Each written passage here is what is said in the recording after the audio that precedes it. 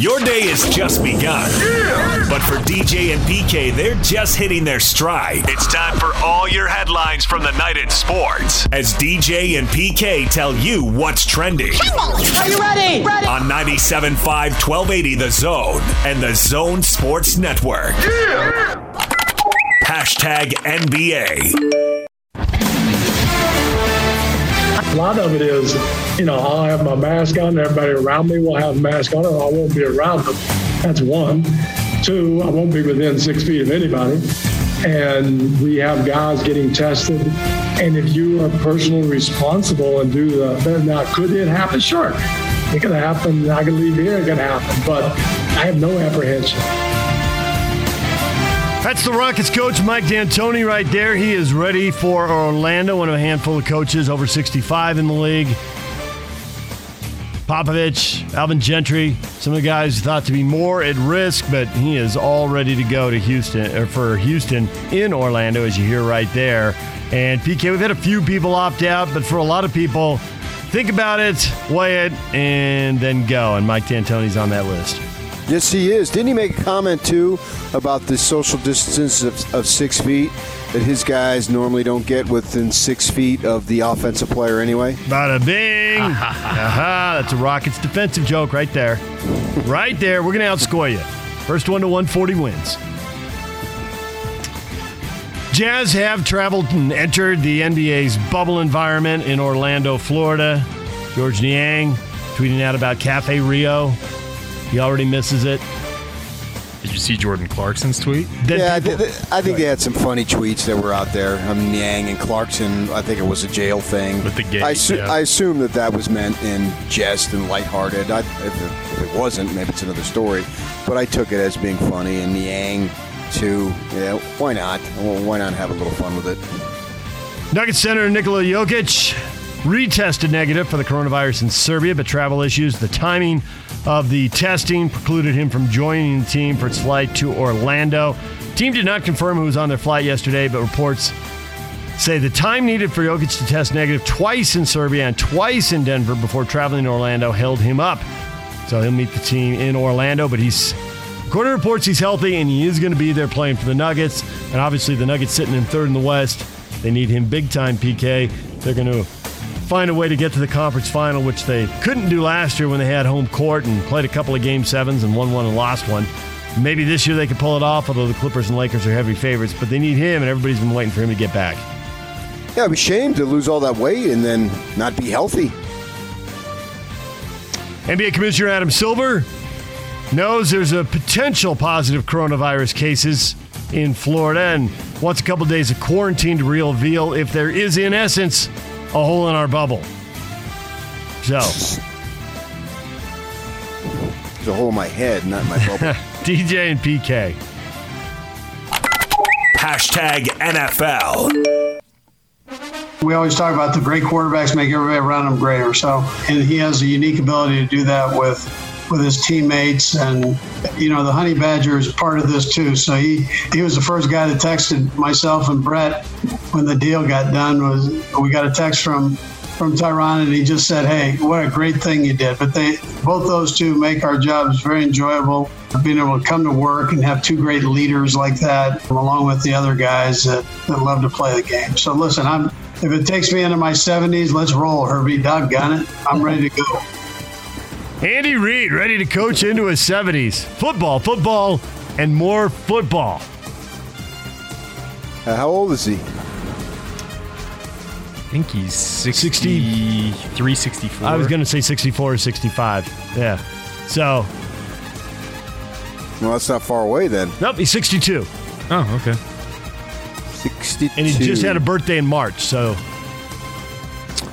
Well, when you got a winning situation, there's nothing like winning. There's no drug that can compensate for the high, thankfully, of winning. I mean, winning, and I don't really care what it is. It doesn't matter the level. Now, obviously, he's coaching at the highest level, but you could take, beyond high school, what would be the lowest? Junior college football, say, for that? Mm-hmm. And I covered junior college football. I covered El Camino down, people know that. It's a very good program down there.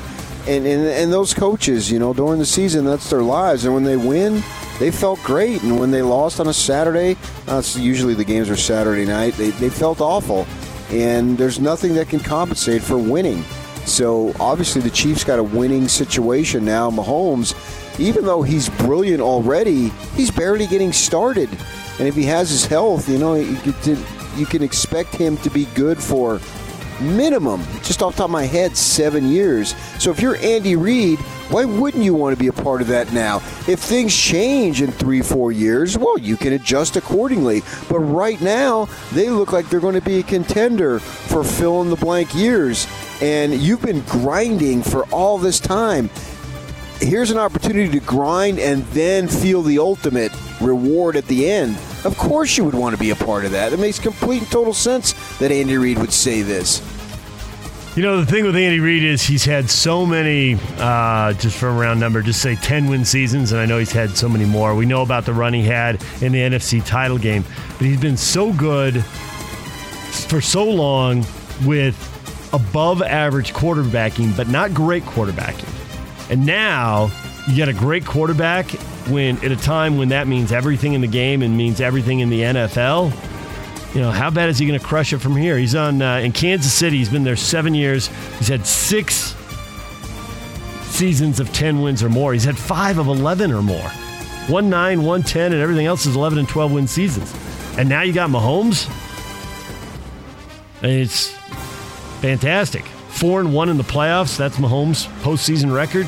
So, yeah, you'd think he'd be fired up now and ready to go because nothing lasts forever in the NFL. Injuries and talent turns over, and it could look really different in 2 to 3 years. But, man, the way the last 2 years have looked, that's really the only negative thing you can say about the Chiefs is, well, this doesn't last forever. It's been that good.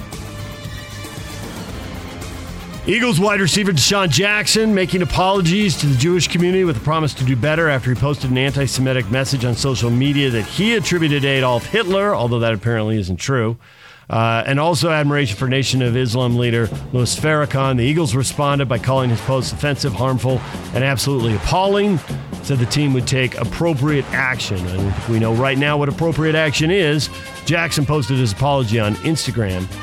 Sorry for any hurt he's caused. Really didn't realize what this passage was saying. I wonder if that can be good enough. It depends on who you are. I mean, for some folks and what you look like, that is good enough. And that's good, I think. For others, man, you got to pay a heavy, heavy price. And blood and flesh are required. And I think that's unfortunate. If someone does something and I have to assume Jackson is sincere, I'm okay that, I'm not okay with what he posted, but I'm okay that his apology sounds sincere. And I think, once people apologize, you have to allow them the opportunity to prove it. You can say whatever you say, but once they say it, then, all right, now, sort of you're on the clock, so to speak. Now I get to judge you by your behavior. Does it match the apology? And if it does, then great. Let people learn. People are stupid sometimes. I'm stupid a lot of the times. And I would hope that my apologies would allow me to get better as a person. And I looked at social media this morning, and somebody had said, not one NFL player has responded to this. And then you start then the race gets in. Well, Riley Cooper said the N-word back then, and then this and that, and this is a double standard, that's a double standard. Every side, no matter what side you have in this world, it's a double standard. But can we be forgiving to an extent? Is that possible? Or do we have to have blood every time somebody makes a mistake? Well, we just talked about this with the Morgan Scalley situation. Does it seem like they want to make good on it? Do they really want to follow through? And then can you give people a second chance? And absolutely, it helps to be really good at your job and really talented. And Deshaun Jackson is good at his job and talented. So, that helps. The old, don't fall asleep in the meeting thing. You fall asleep, I'll cut you. What if Troy Aikman falls asleep and Jimmy Johnson says, I'll hit him on the knee and say, wake up, Troy. It helps to be talented. But eventually, my opinion is everybody needs a second chance. So you better be dishing out the second chances if you're going to come around and ask for one. And eventually, we're all going to come around and ask for one. Yeah, and then once we get it, then, okay, as I say, you're on the clock. What do you do with it? Right. Do your actions match your apology. Allow people to grow from mistakes. DJ and PK. Hashtag college football. Ivy League expected to announce its plan today for fall sports, which could include a shortened schedule or postponing the football season until the spring. It's thought the decision the Ivies make could have a ripple effect on other conferences in deciding what to do about football. You know, we saw that certainly with the NBA in March, right? The NBA announced they weren't playing, and then we saw conference tournaments stop, and then there was a ripple effect. Major League Baseball, was the first one to do it. PGA Tour, the Ivy League started it in basketball, and it rippled through all the conference tournaments, and it was really 48 to 72 hours. Everything came to a stop. And so I guess everybody wonders if it's going to happen again. And I don't, it could happen again, PK. I can't say it won't, but I don't think it'll happen as fast. And I may be sitting here in 48 to 72 hours going, well, that's not true. Let's see what I'm saying Monday morning, right? But it seems like we know more now, and people are willing to say, okay, I think this is safe. I can push the envelope here a little bit. And everybody, where the line is and how much you push the envelope, people are different on that. But I just think everybody is willing to push it to a certain degree. So I don't think the Ivy League is going to have the same ripple effect at the same speed as in March, but you can't rule out how it'll play out over the course of, 2-3 weeks, a month. Well, I think back in March, there were literally games being played today. Yeah. There aren't games being played today. That's a good point. So back then, time was of the essence because you were literally in the moment. You had a game scheduled in an hour. The Jazz had a game scheduled in 10 minutes. And so conference tournaments were all bringing people into buildings. Yeah, they literally were. I was in Vegas at the time. And, you had to get out of there because it was over.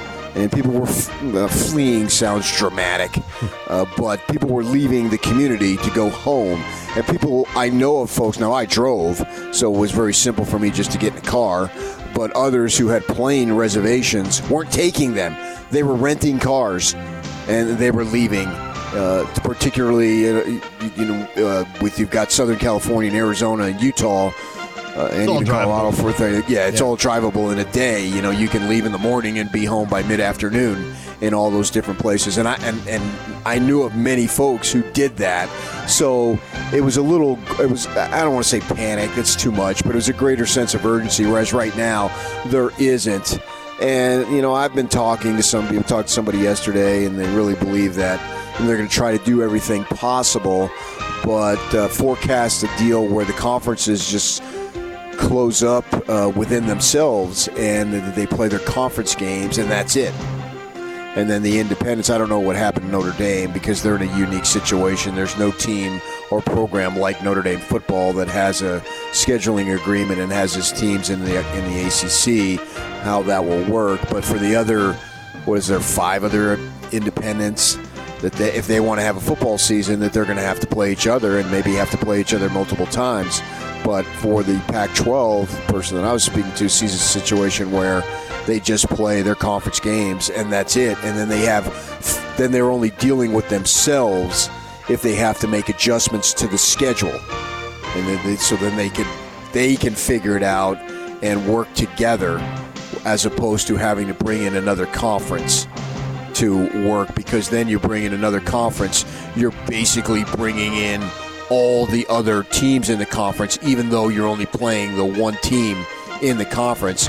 But then that's the ripple and domino effect ends up down the line for the Big 12. What do they got? 10 teams. So if you had a game against them in a intra-conference game, then you'd have to deal with that scheduling.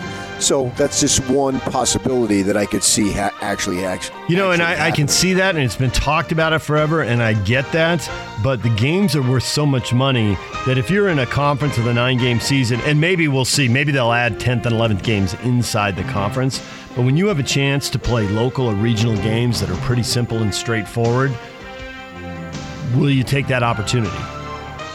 Because everybody will be canceling, not everybody, maybe everybody, certainly we can see lots of schools, if not everybody, canceling the games that force you to travel and reschedule. But if you've got an open date and a team that can bust there, right? Now here, that would mean Utah, Utah State, BYU, Weber State, whoever's not playing each other, finding a date to play a game. But, there's, I don't know what there are, 7, 8, 9, whatever it is, teams in Ohio. They could be doing the same thing to get one more game because those games are worth so much money. ESPN and Fox are going to put on whatever they can get their hands on. So will some of that happen? Will there be some freelancing to get the 10th, 11th, or 12th game for Pac-12 schools? I mean, there's schools drivable in California. Stanford and Cal need one more game and need something to put on the Pac-12 network. Is San Jose State going to say no? I mean, I get the travel and cross-country thing can be hard. Maybe it is too hard. Maybe that stuff won't happen. Seems to me like that's low-hanging fruit, and if you're desperate financially, you'll go for it. The other college football story, Alabama offensive coordinator Steve Sarkisian undergoing heart surgery last week, expected to make a full recovery. The former BYU quarterback got a physical, and they decided he needed a procedure to correct a congenital cardiovascular anomaly before it became an issue.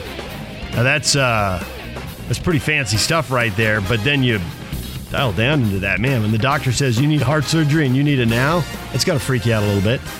Now that's time to panic. DJ and PK. Hashtag Major League Baseball. Obviously, everybody here wants to be ready, so we're working diligently to get ourselves prepared to play the season, but we also have to be smart about the safe and health concerns. Mookie Betts says he's ready to play, also mindful of the health concerns.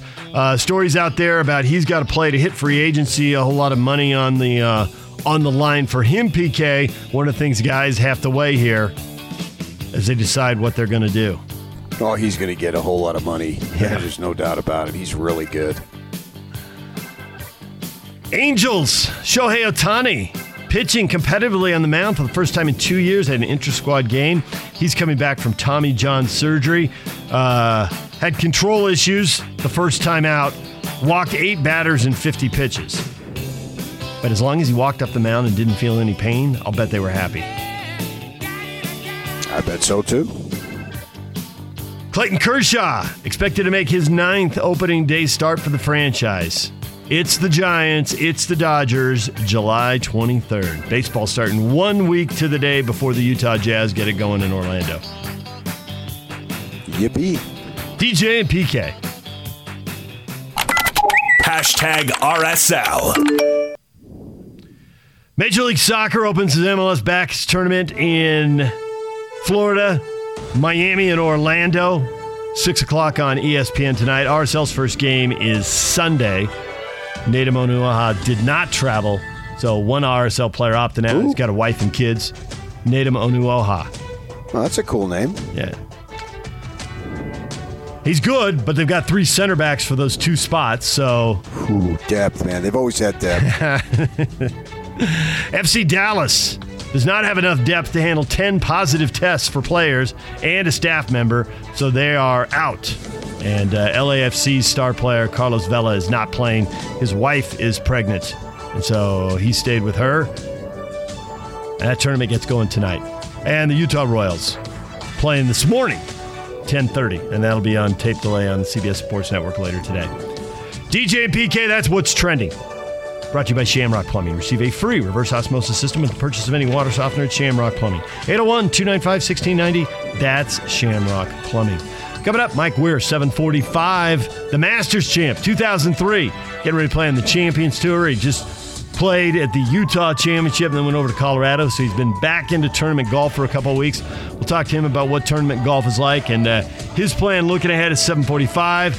Sarah Todd covers the Utah Jazz and the NBA for the Deseret News. She's going to join us at 9 o'clock to talk about the restart of the Jazz season. Stay with us, DJ and PK. It's 97.5 and 1280 The Zone. Let's go! The Big Show. It's a big deal! with Gordon Monson and Jake Scott. The television voice of the Utah Jazz, Craig Bowler-Jack. Did you read Tim McMahon's piece about the relationship between Rudy and Donovan? They're both incredibly talented young players trying to coexist, which a lot of combos don't. They break up. And I don't know where this one's going, but at least the discussion's been made, and they're going to be in a bubble. There's not going to be a lot of area that they can escape one another. Maybe they talk this through even more. There's a lot of what-ifs right now. Obviously, these games will play a real factor in how they do play and how they coexist together. We're going to get a lot of answers by the end of the month. Hopefully, they figured it out. If not, then something else will have to be done in the short term. The Big Show, weekdays from 2 to 7 on 97.5 1280 The Zone and The Zone Sports Network. DJ and PK brought to you by Master Electrical Services. Master Electrical is always open during this challenging time. Call Master Electrical at 801-543-2222 for upfront pricing and your satisfaction guaranteed. Master Electrical will light up your day. PK. What? You don't really need me right now, do you? I always need you. I need you like the flower needs the rain. I don't even like that song. This is a segment where PK struts. I don't know which walk you want to go with. Do you want to go with the old school Travolta walking off the dance floor? Walking off the dance floor? Yeah, old school Saturday Night Fever. No, the better old school walk is probably George Jefferson. Who am I take that back. The arms behind you, the hips out, the shoulders gently bouncing back and forth. Victory. Or are you more Tom Brady now? The hands on the helmet, bouncing around on the sideline. I can't believe I won the Super Bowl again. No, because you can believe it. I don't think you're going there. There was a funny walk that Marc Gasol did probably about 2 years ago. He hit a shot. I don't remember if it was a game winner, but he's walking and he is just moving his shoulders and arms in sync, and he's flapping his arms, and it was really funny. Well, there's the classic GIF that everybody uses. You can see it on Twitter nearly every day with Vince McMahon, very cocky, walking out of the tunnel. Yeah, Yak's doing it right now. You can see the shoulders, can't you, Yak? Yeah, absolutely. Irregardless is officially a word. You're going to just take a victory lap? Cal Ripken You know Jr. what I want to do? What? Strut. There it is. You're Cal Ripken Jr. Just go to the ball yard and take the victory lap all around, high-fiving everybody. You know, from 6 feet away, obviously, socially distanced, of course, according to the Times. How are you going to celebrate that irregardless is officially a word? Well, I always knew in my heart it was a word. Leader, trendsetter. I've been saying it for years. No, I want you two owe me an apology because you always ragged on me for not memorizing the text line, and I told you it was a waste of time. Why clutter my mind with something I'm not going to need over the long term? And I was right. We did away with that, and so you always mocked me, and so in your face. And, this one here, many people came after me and said it was not a word, and I said, no, you're absolutely wrong. You are wrong. This is a word. Go ahead, PK. You can't tell by the way I use my walk. I'm a woman's man. No time to talk. Yep, that was a good get on strut. I got to give you full credit for that, Yak. That was excellent. You Daddy's tweeting at us because it's out on Twitter and Facebook. Does anybody want to line up? Who wants to be first in line to apologize to PK now? And you Daddy, nope, not me. No, I'm out. I'm not apologizing. Timmy sends us a GIF. Nah, bro. And there's a guy. It looks like he's sitting on a table or something. It's from Workaholics. It is? TV show. Okay. Nah, bro. I don't know what that show is, but now I want to watch it after seeing this. I can imagine this character because I think I went to school with him. Everyone went to high school Right. or college with this guy. Nah, bro. Where does it air? If I'm mistaken, Comedy Central. I think its run is done now. Okay. They had a good run there. So I'll just have to find it on demand. They're all lining up. UG Dilly Dilly. Nope, not apologizing. Nothing for you. I don't know if you're going to get any satisfaction here, PK. Well, because they have large egos and they can't admit that they're wrong. I understand that. Admitting that you're wrong and saying that, hey, I made a mistake, I apologize, sometimes it's very humbling. I actually think it's very refreshing and it's very freeing. And having done it a few times and perfected the art. When you do that, you release the burden that you carry. And I'm being actually dead serious. And when you realize you made a mistake and ask for forgiveness, obviously it's a very humbling thing, but it's something that can allow you to progress. And more often than not, my experience is the person on the other end is going to accept it, and you're going to grow closer in that way. I'll give you a little example. I was driving last year to Pac-12 Media Day, right? And we're not having that this year in Hollywood as they've had every year, and it's been one of the highlights of my year to be able to go down there. I've gone down every time. Only person from our station who's gone down there every time, and we used to be 2 days. Now they do one longer day, which I think was a good move. And so I'm coming out of Vegas, and I am in the middle lane, and I want to get over to the far left lane, the fast lane. Well, there was a blind spot, and I basically cut off a car, right? They start beeping and just going nuts in the gyrations behind me. And so I thought, oh, man, I totally screwed up. So then I pull over into the middle, get back in the middle lane, and then the car that I passed, they get right even with me, right? And the driver and the passenger, they're like making gyrations to me. So I had a ball cap on, so I mouth that I'm sorry, and I tip my cap. And the passenger immediately, within 2 seconds, gives me the thumbs up. Like, I got it. And, all right, I felt a lot better. I made a mistake that could have been really, really nasty. You know, all mistakes are not created equal, obviously. But this one, I didn't cause damage. I didn't see them. I didn't mean to do it. But nevertheless, I made a mistake.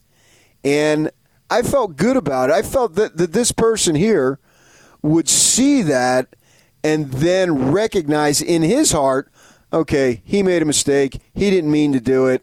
I'm going to forgive him. Can you imagine if we did that as a society a lot better than what we're currently doing? And he never met me, and it was literally a 10-second encounter. And then they went on their way, and I assume they were driving into California. Most people coming out of Vegas, that's where they're going. So that was it. And I just remember the look on his face. You could tell, hey, I got you, buddy. We're good. It was just a little thumbs up. Now, it happened to be an African-American man. That's irrelevant to the story, but all the stuff that's going on in the world today. Can you imagine if we had more, hey, man, I made a mistake. I'm sorry. And then the person on the other end says, I got you. We're good. Let's go forward. That's a small example, and I realize you probably didn't think that this is where this was going to go. It was going to be screwing around on the word irregardless, but I look at it and thinking bigger picture, I think the world would be a better place if we could find a way to look at someone and say, I did you wrong, and I'm sorry for it, and that person just gives you the thumbs up and says, I got you. Let's go forward. Now, all these idiots here on Irregardless, they're too thick-headed, and they're ignorant, and they're buttheads, and they're not going to do it. Devin, Oregon Duck fan, Portland Trailblazer fan.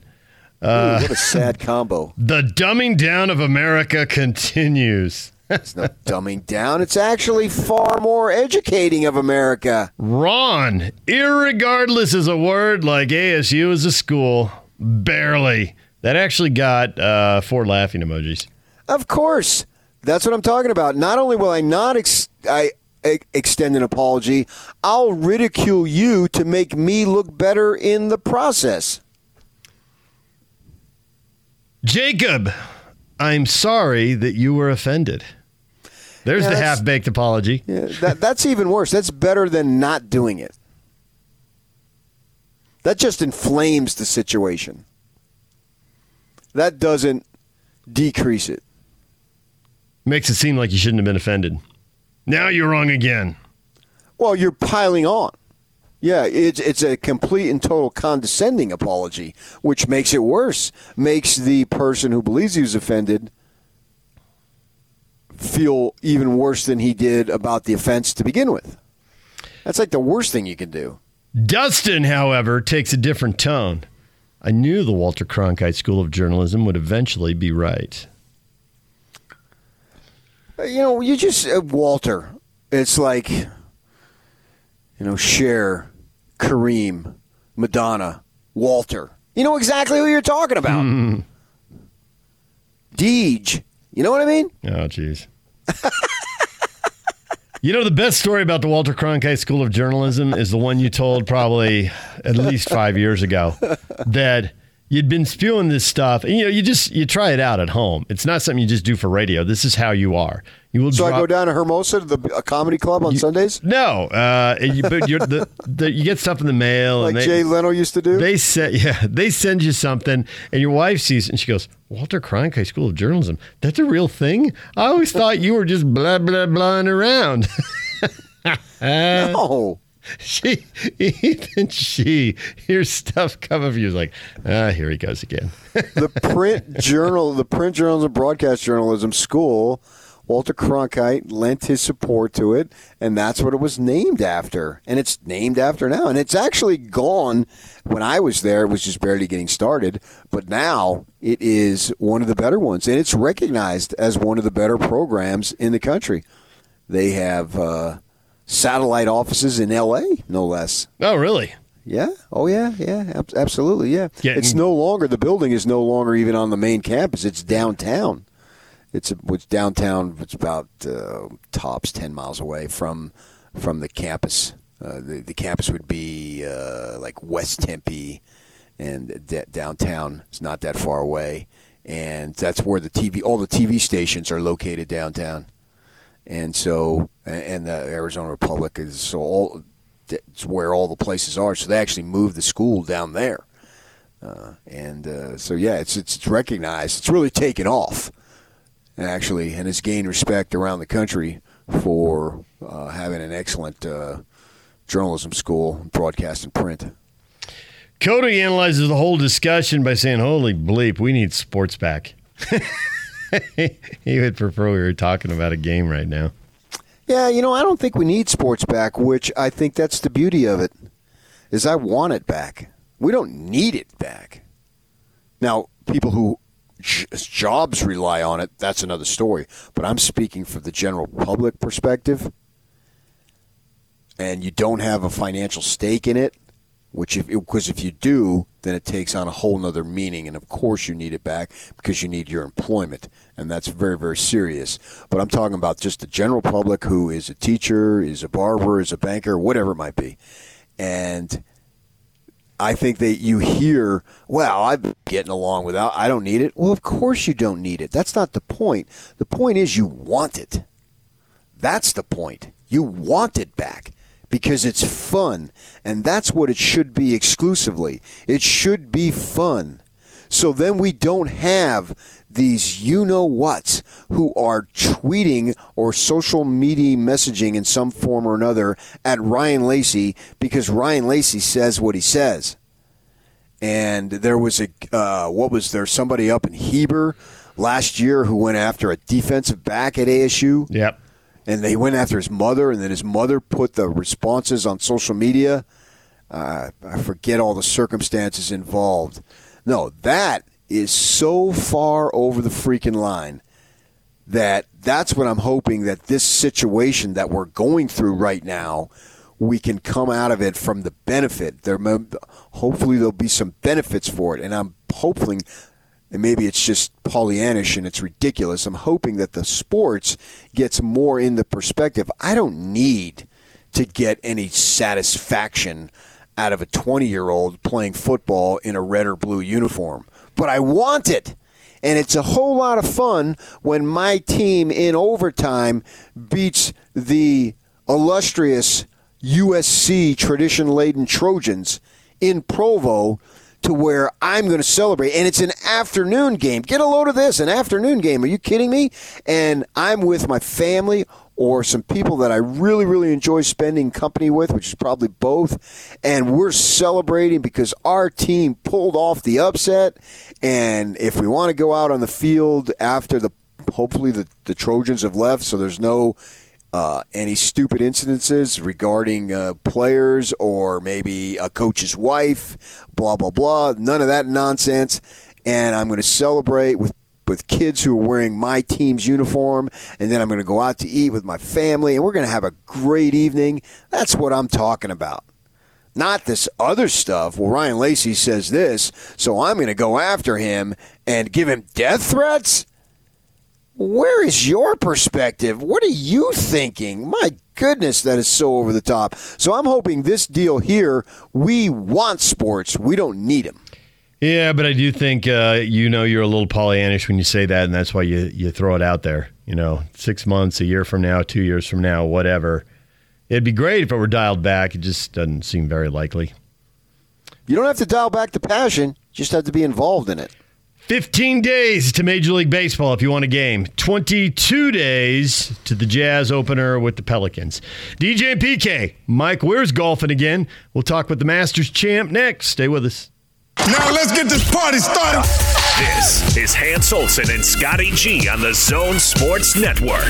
David Locke, play-by-play voice of the Utah Jazz. How each individual adapts to this environment and deals with it is going to dictate each individual's success and the team's success. This is so dramatically different than anything anyone's ever done before. From a social standpoint, from a preparation standpoint, from a game time standpoint, from a no-crowd standpoint. In some ways, I think it might be the best basketball we've ever seen. There'll be no distractions, no travel. Their rest will be very consistent. By the time we get to the second round of playoffs in September, these guys will have been playing for 2 months. They'll be at their peak. They won't be tired like they've come through an 82-game schedule. It could be the best basketball we've ever seen. Hans and Scotty, weekdays from 10 to 2 on 97.5, 1280 The Zone and the Zone Sports Network.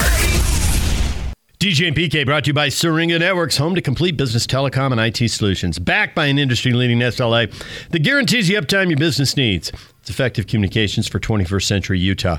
Get started now at syringanetworks.net. Time to talk with Masters champ Mike Weir now. He joins us on the Sprint special guest line. Sprint makes it safe and easy to get what you need online. Visit sprint.com for online services and local store availability. Mike, good morning. Morning, DJ. Better say, yeah, there you go. He'll come after you. I'm here. He'll come after you if you don't say hello. So we're curious. We're curious about many things, but let's start with the return to tournament golf and the the new world post coronavirus and all that. You played in a couple tournaments in Utah and Colorado. What's the same and what's changed?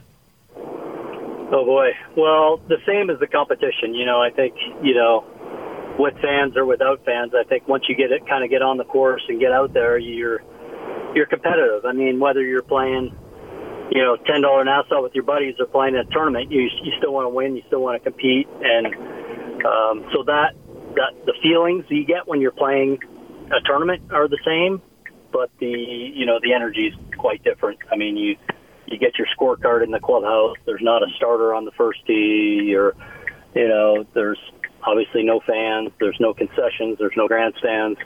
So, when you're playing well and you're maybe making some birdies, you can really feed off the energy of the crowd.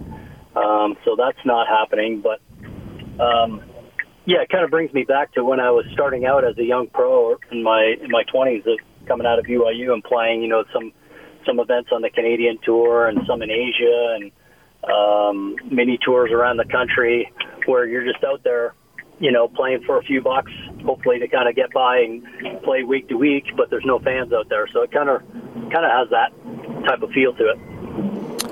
So does that force you then to have increased concentration and energy, those types of things? Yeah, I think so. I think, it's easy to kind of get lulled into being maybe a little bit too casual and, not paying attention to details as much, I found. So, yeah, I think, you do have to bring your energy level up a little bit more sometimes. And, just pay attention to the details. I think, with the energy of the crowd and everything, it seems to heighten your awareness a little bit more than kind of what's going on right now. For a lot of people, the scariest thing playing golf is teeing off on the first hole with people watching. Right, it's just like even one foursome can send people into a tailspin.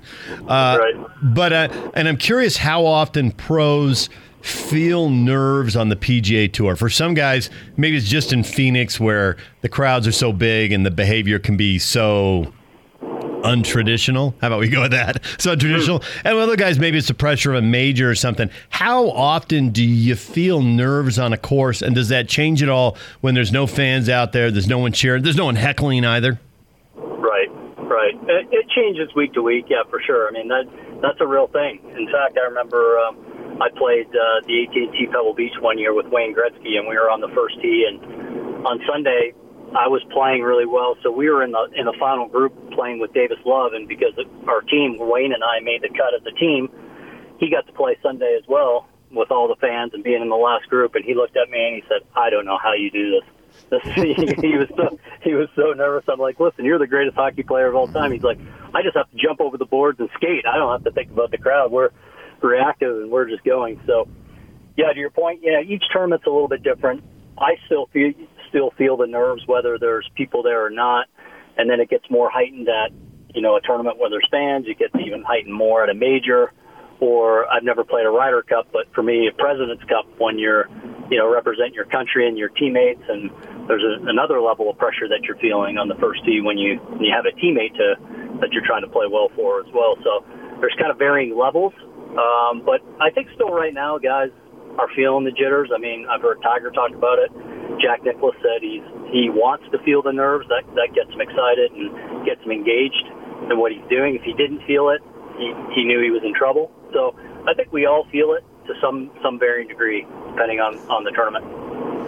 So there's been 3 weeks of touring on the regular tour, right? They started down in Fort Worth and Hilton Head and then Detroit. So I've watched all 3 of them because I've been starving for live sports. And now, as we got past the Detroit one, and DeChambeau won it, obviously, it kind of became a new normal to me watching without the galleries. And you're used to the galleries.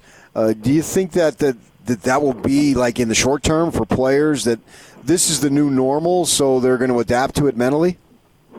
Yeah, I think so, PK. I think guys are starting to kind of, especially the guys that have played every week, and now they're kind of falling into their own routine with that now, and having to show up to the tournament a little bit early and get tested.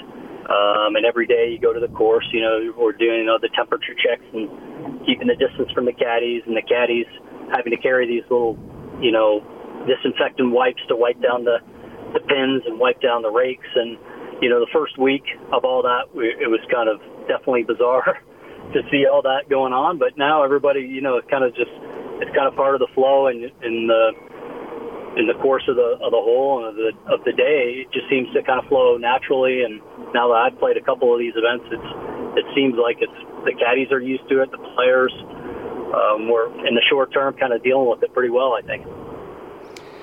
You mentioned DeChambeau, so what do you think when you see him just crush a ball 350 yards? Wow, it's probably going to become the norm, I think. I think it's just with the better athletes that we have out there now, and also, knowing the science behind, the optimizing your launch conditions, finding the right golf ball shafts, driver heads, to maximize what you can get out of it.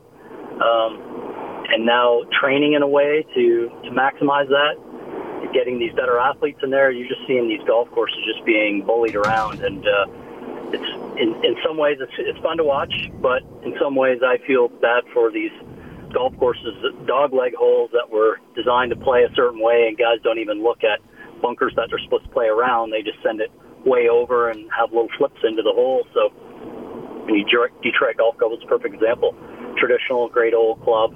That's a beautiful traditional layout, but plays like a pitch and putt for these guys. And it's just I think we're going to keep seeing more and more of that. You're going to see the college kids training in a way that, for power and speed, and I just see the trend kind of continuing that way. I don't know how they're going to slow it down.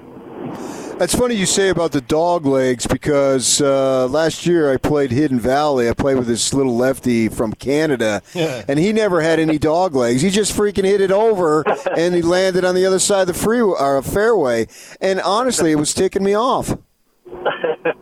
And now just think, these guys carry it 50 yards past me. So right, what they're doing to a golf course.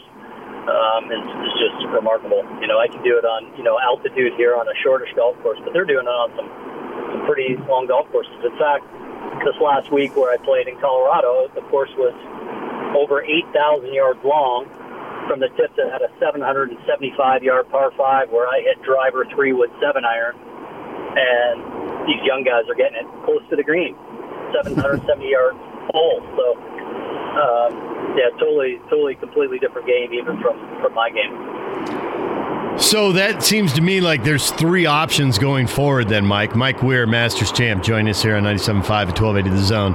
1, someone's going to build 9,000 and 10,000 yard courses, because you're right, the college kids, and this is where the game's going in the next 10 or 20 years. Or can you redesign the older courses, traps, rough, plant trees, and really put a premium on accuracy and put a lot of risk out at 330, 350 yards and maybe less risk back at 290 and 300? Or we all just get used to 20 under, 25 under as winning scores, and that's a new normal, and we enjoy it, and so what? Yeah, those are great points. I mean, it just depends on, I guess, smarter people than me, what the viewers on TV want to see. Do they want to see the low numbers, or do they want to see guys struggle a little bit and lengthen the courses and make? I've always believed there should be a premium on driving accuracy. Make the rough a little bit more penal. Some courses will be able to lengthen a little bit. Obviously, budgets and whether they want to do that or not. Some courses are land restricted where they can't do it, but some of the new courses, you can lengthen them out. But it doesn't do much for the average player. That's the thing. You build these really long courses. It really doesn't do. The average player hasn't gained a ton of distance with the equipment. They've gained a little bit, but not as much as the training that a professional athlete does to get ready is completely different. So I don't know. It'll be interesting to see. But I have always believed that if you grow some rough, make the greens a little bit firmer. I saw a quote from Jack Nicklaus. He said that, and I totally agree. You make the greens a little bit firmer and grow some rough. And, if the guy's really long and he's hitting a narrow fairway, well, more power to him. But don't make it, no penalty if he drives it out there 360 yards and he's 20 yards in the rough and he still has a shot. He should be in some deep rough. I've always believed for tournament golf that there should be a little bit more premium on hitting the fairway, because out of the fairway you can spin the ball and be able to stop it on a firm green, where if you're in the rough you shouldn't be able to stop it on a firm green. So the other day, Mike, I played with the Promontory Pro, Ryan Karchner. I'm sure you know who he is. And Karchner's good buddy. And and he was just awesome. And I watched him play, and his swing was so smooth, right? And it was effortless, but he was just hitting bombs left and right. He was a really good player. And then I look at DeChambeau, who has this really, I view as a violent swing. I've only seen it on television. I haven't seen it up in person. I'm wondering, how can the body be able to deal with that over a course of the next 10 years, because DeChambeau's young enough, he should be on the tour for the next 10 years. Do you have any concern about any type of physical effects with that violent of a swing? Yeah, I mean, I think, PK, that's definitely an issue. And the time will tell, where when you're swinging at it that hard, and it is a violent move, he has a great combination right now of this violent driver swing move, but he has some nice rhythm to his irons and his short game and stuff. So he's got a good combo of both things going on. But when you're training for speed and trying to increase your speed, the only way to get speed is to keep swinging hard, and every week trying to swing harder and harder to get that miles per hour of your swing up. So over time, it'll be interesting to see if a guy's body holds up, because we know, and I know that much as I've kind of studied this stuff, I mean, it puts a tremendous amount of torque on your spine, your low back, vertebrae, your hips. And when you're swinging at 195 or ball speed 195, swing speed 130 or something, that's a lot of pressure on your vertebrae and on different joints and ligaments and things. So, yeah, time will tell here what happens with these guys that are just ripping at it like that. It's one thing for an average golfer to take a lesson and try to tweak something. It's another thing for a pro to really, for lack of a better word, analytics is the word, right, in baseball and in basketball.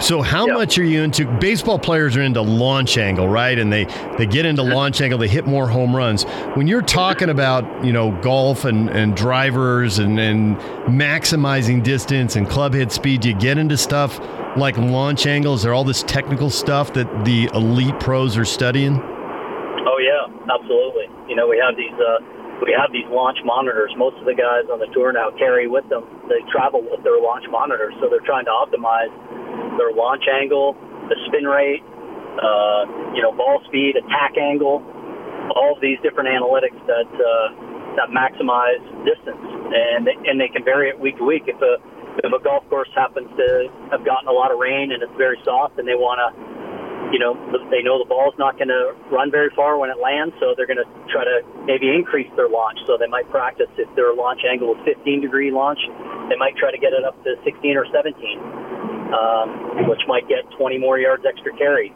Might be spinning a little more, but that doesn't really matter if the course is wet. Where if the course is firm, they might want to bring their launch angle down, try to get the spin down, so when it hits the ground, it takes off and runs a long way. So, yeah, guys each week are tweaking and trying to find that maximum benefit for that particular golf course that week. So you played in Utah and then over in Colorado with the intent of preparing for the senior tour. How are those plans coming along? Yeah, pretty good. I don't have anything for the next 3 weeks. The Champions Tour. Not the senior tour anymore, PK. It's the Champions Tour. You're right. My mistake. I'm kidding. We are seniors. It was good to play and see kind of some of my shortcomings, things I need to work on. And that's the purpose for me, that I wanted to play some of these events to see under the gun what needs to be tidied up a little bit. And for me, I've been hitting the ball pretty darn good, and my short game just needs some more work. I wasn't putting very well, and my up and down game, some pitching and putting normally that I hit some of my pitches around the greens to tap in. I was myself 6 feet, 8 feet. I wasn't very sharp there, so it kind of gave me a heads up on the next couple weeks. This is what I really need to work on, and so that's what I plan to do the next few weeks, is really work on my short game. He's Mike Weir. He is the 2003 Masters champion, and he's gearing up for the Champions Tour. Mike, as always, we appreciate a few minutes. Thanks for coming on.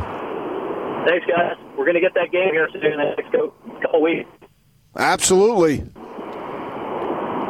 DJ and PK, it's 97.5 and 1280 The Zone. Always good to talk golf with Mike Weir, even if it means 9,000 and 10,000-yard courses, PK.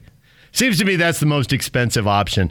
I think it's either going to be tweak the courses and the landing area at 350 or just get used to 20 under. Yeah, but the problem is if you increase the distance, you're only rewarding those who continue to bomb it more. Yep. It's like if you raise the rim, there's been talk of that, not so much anymore, but all you're doing is helping the taller players. That's not really the way to go. Grow the rough out and maybe tweak the greens a little bit, right? Because Augusta, and it's just the thing I love about the Masters, everybody loves something different, but you guys walk up to a hole at Augusta, and you can pick so many different holes on the course, and you don't know if they're going to make bogey or birdie. And, two guys in a group, one guy can make bogey and one guy can make birdie. There's risk reward built into that course. It's so spectacular. And they have lengthened, obviously, tees and tried to tiger-proof it. We know all those stories. But there's still something about where you are in the fairway, the stopping the ball on the green, the angle of the creek in front of the green, and it's just all kinds of drama. And so you just wonder how much courses can be tweaked like that, so that it's not all, hey, 25 under, but he just couldn't quite get in the hunt. Okay, that's outrageous. I know, but so's a field full of guys driving the ball 350 yards. I mean, there was a time not that long ago when Tiger was hitting at 310 and other guys were hitting at 285 and going, how am I supposed to compete with that? Now you got a guy driving at 340, 350. Yeah, but there's still other aspects of the game that you have to master too. Yeah. All right, DJ and PK, Sarah Todd covers the Utah Jazz and the NBA for the Deseret News. She's going to join us in 1 hour right here on 97.5 and 1280 The Zone.